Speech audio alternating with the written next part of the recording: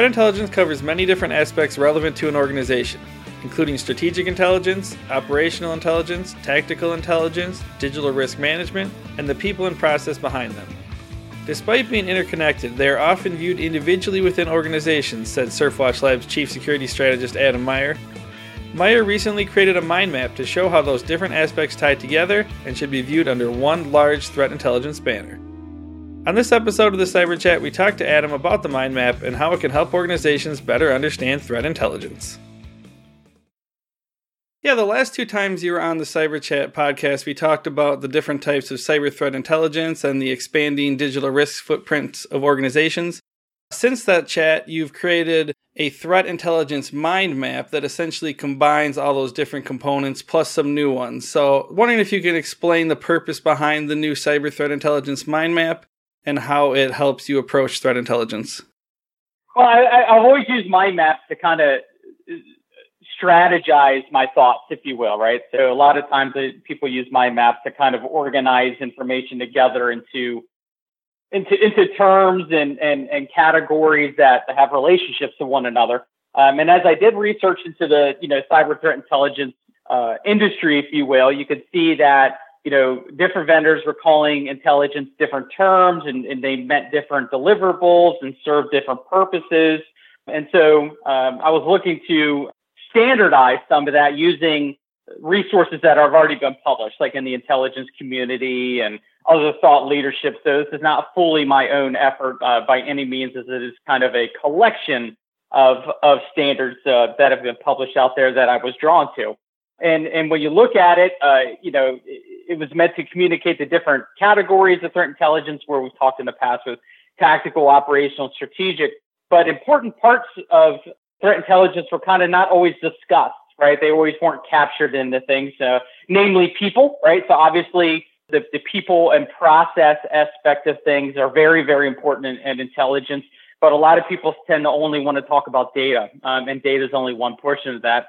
Additionally, looking at the digital risk monitoring type of aspect of things, I'm seeing a lot more digital risk monitoring in some instances are treated as a separate capability from cyber threat intelligence, but I'm really starting to see it kind of merge together. So I did include that information in there, and it's meant to give the individual who is looking at it kind of an overview of what cyber threat intelligence is at the high level. It's obviously not all inclusive. It'll probably be updated over time.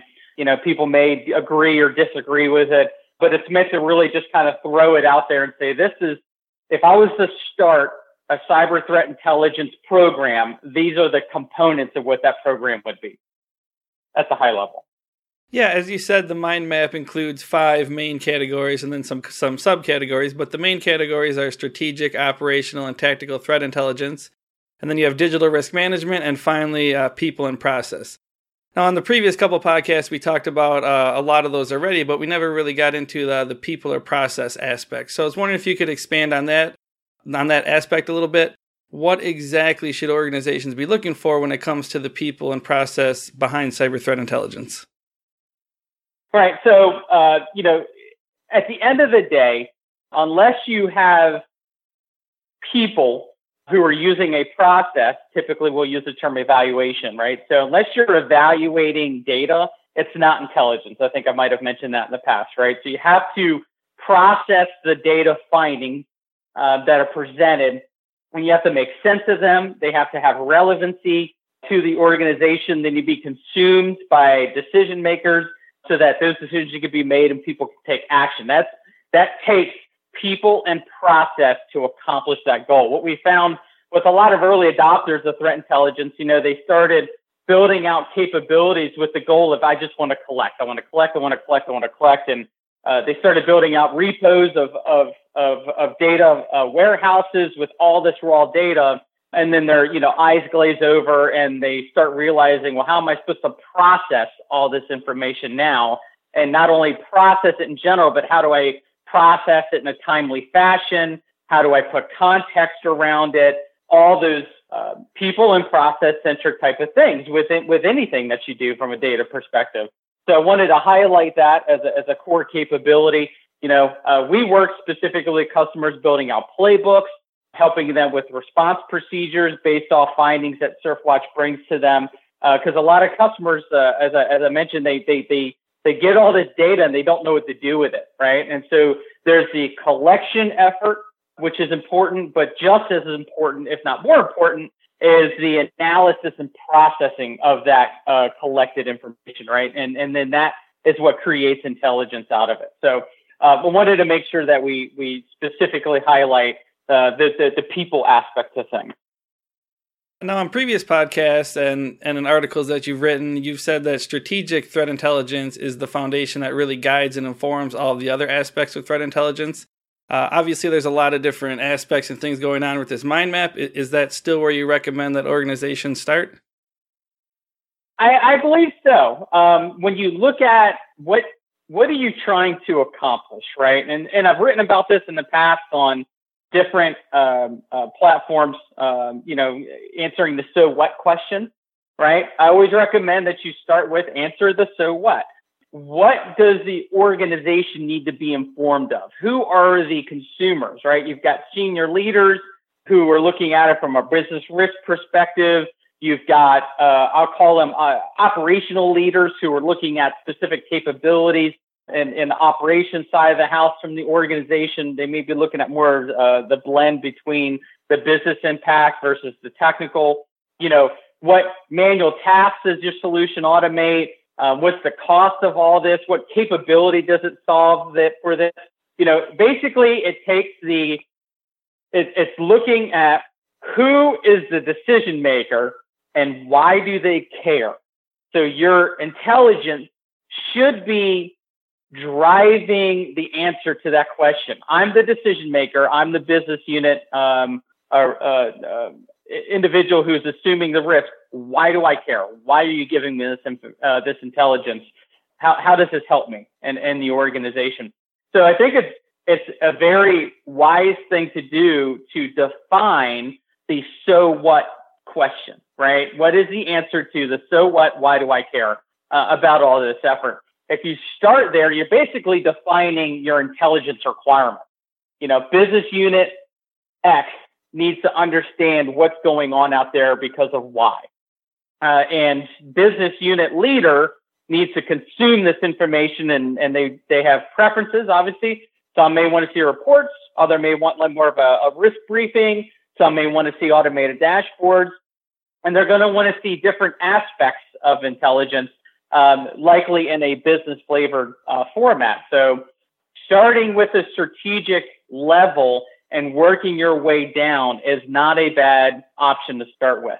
I think it gives more buy-in to the organization because you're targeting the business unit decision makers' desires with your intelligence, right? So you're scratching the itch and making sure that they are informed and they're getting the type of information they need and the right format and the right timeliness for everything. Then you can obviously increase your capability in other areas. But if you are not answering the mail for your stakeholders, especially those who approve your budget to do this, then you're probably starting in the wrong area. My final question is, it looks like the mind map is trying to bring all these different aspects of threat intelligence together under one banner. Do you think that organizations are still have the habit of looking at these areas individually, or are they beginning to get better at kind of seeing the big picture of how all these different aspects are interconnected? Yeah, I think they're still looking at everything individually, but there seems to be an increase in awareness of needing to bring things together, which is what drove me to create the mind map. For example, tactical intelligence lives in the SOC, and defenders are the users of it, right? Your SOC analysts. That's where a lot of threat intelligence kind of started its life, but now we're starting to see, hey, Surfwatch, you're collecting on the tactical information, but we also need to know what's going on from a fraud perspective. We also want to know if we're involved in any breaches. We want to know if any credentials are being leaked. We want to know if anybody's talking about our executives in a malicious way. All right, so now you're looking at going beyond the traditional IT security operations center types of efforts and getting well into the digital risk monitoring world, right? So Intelligence doesn't have to just be IT security centric. If you've got collection capabilities that picks up, and I'll hold my hands up with the quotation marks chatter out there about your organization, then great. And so, if you're capturing fraud information, in many instances, that fraud information we capture on our customers has absolutely nothing to do with IT security. It's a complete fraud swim lane, but we are using threat intelligence collection capabilities and best practices to capture that fraud event, right? And so I think you're going to see things start blending together, and you may not just see it termed cyber threat intelligence. It may just become threat intelligence or risk intelligence over time, right? Because you're using a blending of the cyber aspects as well as the other risk areas like fraud to the organization. So I think you can see it kind of migrating that way. It'll take some time, but I think getting mind maps like this and obviously this conversation to get the discussion going, I think you're going to start seeing things start shifting. All right. Well, thanks for taking the time, Adam. We appreciate it. Sure. Thanks for having me, Jeff. For more about the Threat Intelligence Mind Map, including a white paper that provides an in-depth explanation of the Mind Map's main categories, check out the link in the podcast description. The Cyber Chat podcast is brought to you by Surfwatch Labs. Surfwatch Labs helps organizations and service providers quickly establish a strategic cyber threat intelligence operation that drives more effective use of their tactical defenses. For more information on cyber risk intelligence, check out surfwatchlabs.com.